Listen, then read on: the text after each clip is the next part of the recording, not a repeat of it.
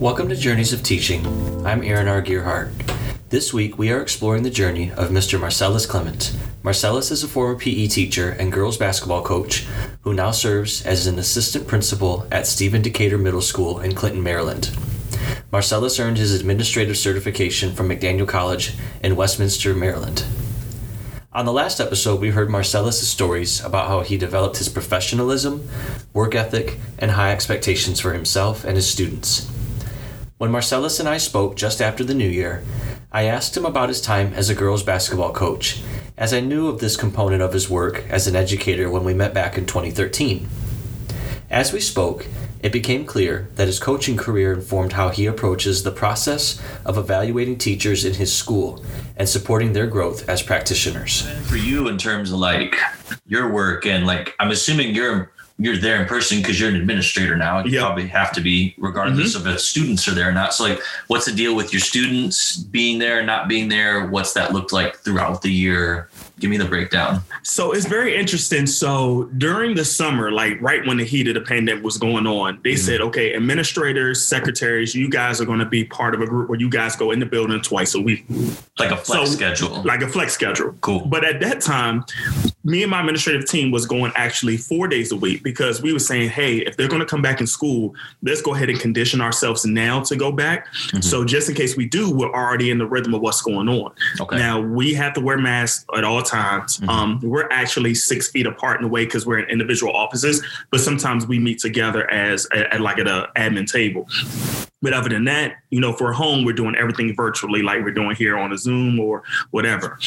So what's different, though, is like when we go into classroom observations or go into the classroom, we definitely have to like go to everybody's Zoom. And it's like we're just a block and just looking at everything's going on, but we're still trying to evaluate them based on our model. What we use is FFT, Danielson Framework for Teaching. That's what we used in Illinois, too. Yep. So we use that. And it's like the only thing we don't use is Domain 2E, where you're organizing physical space. But everything for Domain 2, everything from Domain 3, we're still using it, but it's just virtual. And what's really interesting is, at first it's scary for teachers because they're like, how am I going to do this? I'm being virtual. How can I? But when you think about the creativity they have as far as how they design their lessons, how they output their lessons, it's like, wow, we could have been doing this years ago and thinking about never having these snow days like, oh, it's snowing, we can't go in. Let's go virtual. Yeah. And I think it's going to challenge us to make sure we continue to think about what we can do, because it may be a point where a kid is, let's say, suspended.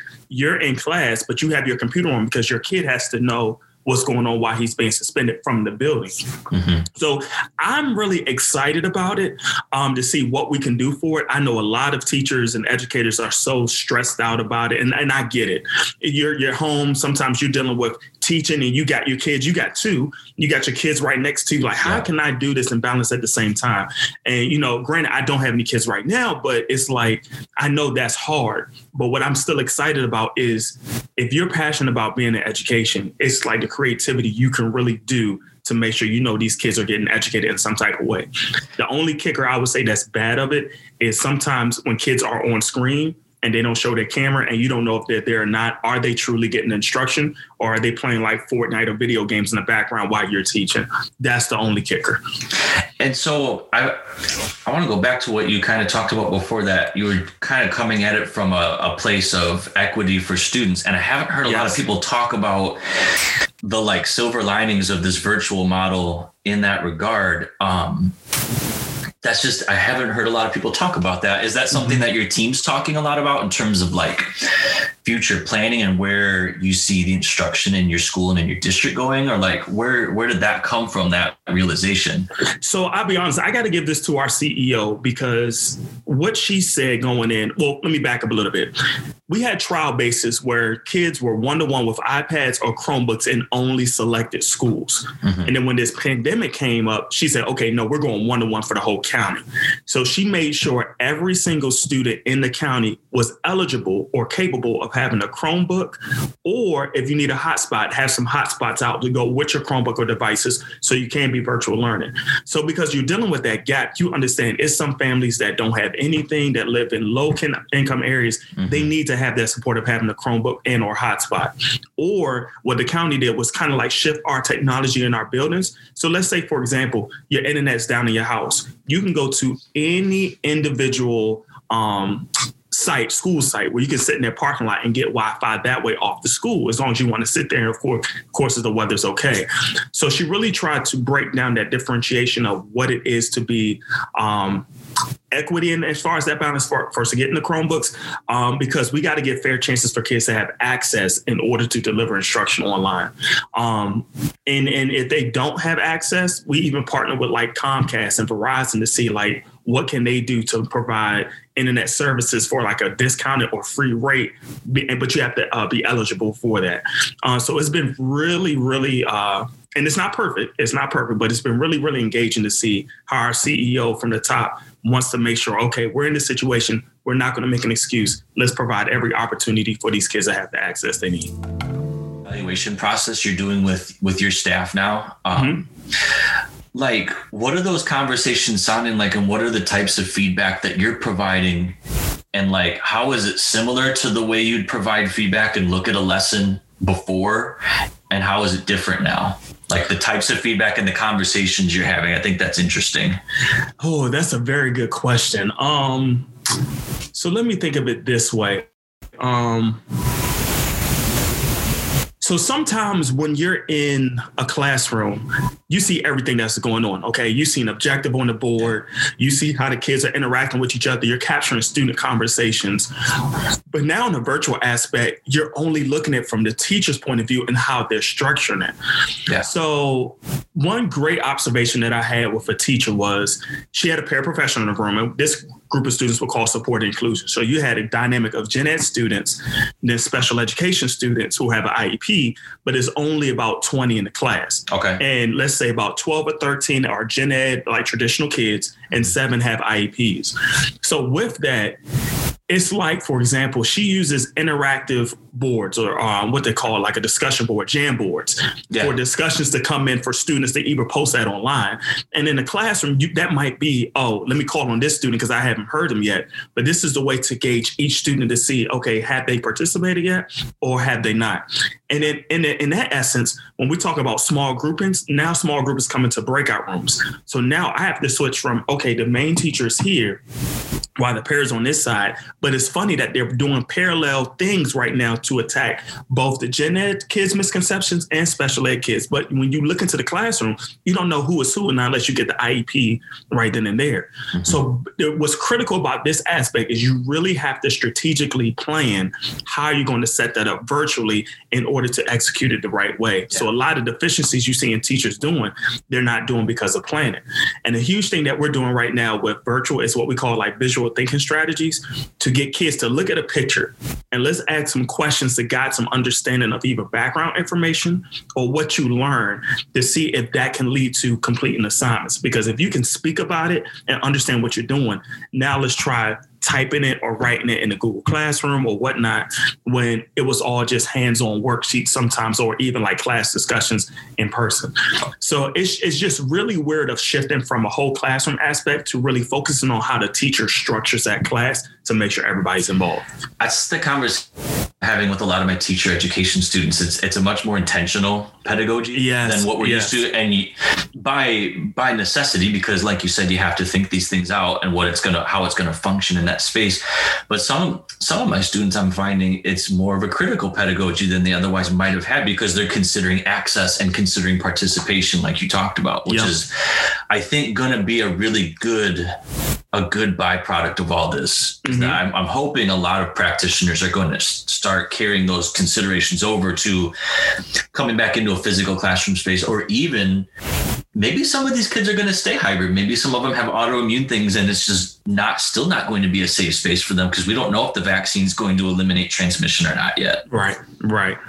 So, and it's just very interesting to see, like, once again, like, will we ever consider a normal what we had before a normal again? And like, this may be something we have to do for a long time now. But if you're really passionate about being in education, like you said, looking for practitioners, and I'm glad you said that word because that's a word we use often, because you could be a teacher, but you could be a practitioner too, because a practitioner goes way beyond and what we call adaptive versus technical things, where technical is like you understand what you're doing and you just doing it. You got your calendar, you're checking things off the list. But adaptive is having that purpose. And when you think of a practitioner, they're adaptive teachers to make sure they understand why they're doing things the way they're doing. How do you feel your experiences as a basketball coach bleed into that idea of intentional pedagogy and adapting? And are you still actively coaching, or are you primarily just doing the admin stuff now? Just the admin stuff, and I miss coaching so much. But what's very funny to that, and in process of going to, like right now, of course, and I share this with you just for making this public for the podcast.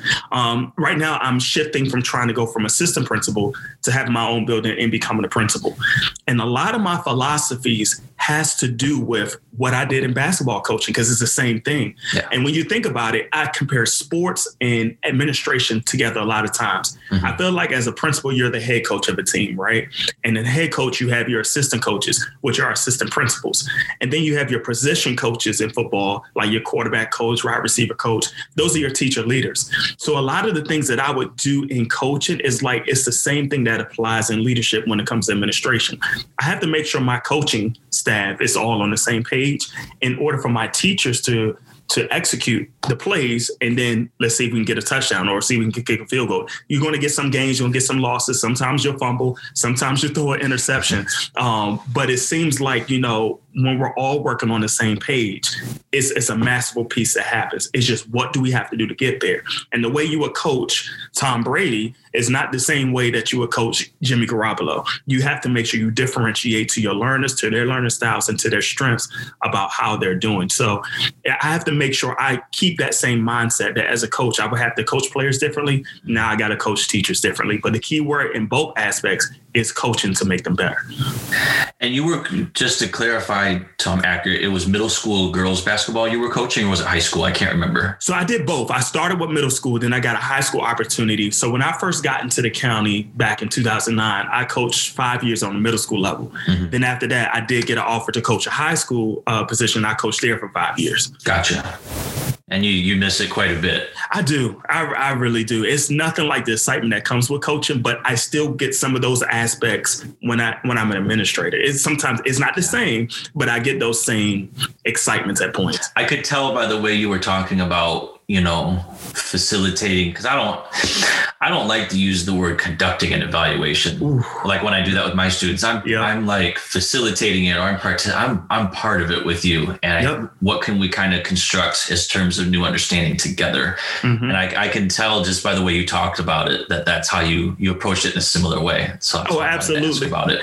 Especially like just even written feedback. Because I know one of the things that we're huge on is, okay, let's get verbal, but follow up with written feedback, or vice versa. Start with written and then come to verbal. Because sometimes when you write something, it doesn't come across the same way that you would say it. So one thing I always like to do, okay, things that I notice, which are good, and things that maybe we can improve on. And I want to put the good stuff first, and then let's shift to things that we can improve on. Because I want to make sure I acknowledge both aspects. I'm coaching because I want to know, hey, this was great. Hand claps to this.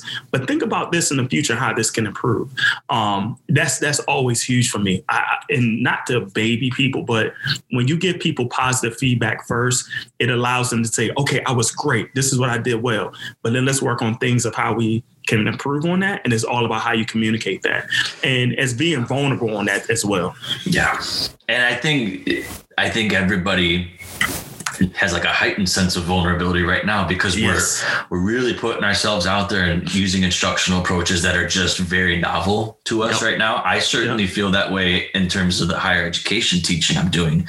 Are you finding that approach? I mean, I would assume that it's working well with your staff, but like what, I guess, have there been any like challenges that you've had to coach people through, or are you finding like common things that you're having to work through in those conversations? Because I mean, you're probably learning as you go.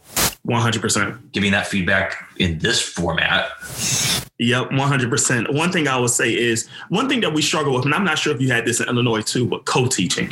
Co-teaching was a struggle for us because we have a gen ed and co-teacher. I mentioned a paraprofessional before, but we have like 2 certified teachers. Sometimes the special education teacher just waits for that gen ed teacher just to do what they need to do, and they'll follow suit. But we want to make sure both people have impact into the room. So one time I gave feedback to this math teacher, and he was very defensive because he felt like he was being picked on because of how many administrators came and evaluated him. And it was informal. It wasn't even a formal observation. So one of my partners observed him like a day or two before. I didn't know. Then I came in and followed up behind him just to see on something different. I wanted to see co-teaching. My partner wanted to see his content of how he was instructing. So when I was trying to give him feedback, sometimes teachers get defensive because if you tell them wrong, it feels like, well, I'm trying the best I can. I'm working hard. I'm doing long hours. And I get that, but it's not the point of how long you're working. I just want you to be intentional, like that word that we used before, of what you're doing, especially with the co-teacher, because if you're doing something this way, are you really affecting all your students? I want you to think about that. And how I'm communicating with you is not to talk about your practice, but what we need to do to improve. So dealing with personalities of people being defensive when you're trying to critique them because they're not ready to learn about how to make themselves better. They think they already, the best thing since sliced bread. But that's not always the case. Yeah. And I wonder too, if we stopped making feedback and evaluations part of an accountability process where you weighted against, retention and tenure and things. I know in Illinois, the percentage of what a teacher's accountability evaluation, it was increasing steadily over the years. They had it played out. And I know in Georgia, I believe that's the same too. I don't have to deal with that. My eval, which I'm working on right now, looks totally different. But sometimes I wonder if we parse that separately, if people would feel more safe and less vulnerable in those moments. Absolutely. Even going back to FFT, somebody panics when they get a basic on their evaluation, and a basic doesn't mean bad. Basic means if you're coming in, you're a teacher, that's what you're expected to do. That's basic. But you have to be better to be proficient. Or even if somebody get a C is technically average. You're going with the average of what everybody's supposed to be doing, but you got to go above or even excellent to be even better. Yeah. And sometimes people don't make that connection. Marcellus recognizes that the pandemic is certainly challenging teachers to stretch their conceptualizations of teaching and learning. However, he also sees this time as an opportunity to innovate and pursue greater educational equity for students. He treats the evaluation process as a vehicle for promoting teachers' growth and improvement rather than a punitive measure, much like how he supported his student athletes as a basketball coach. We will finish exploring Marcellus's narrative of teaching on the next episode of Journeys of Teaching. You can follow Marcellus on Twitter at Mr. Clement EDU. That's MrClement EDU. My contact information is in the episode description. This is Journeys of Teaching. I am Aaron R. Gearhart, and thank you for listening.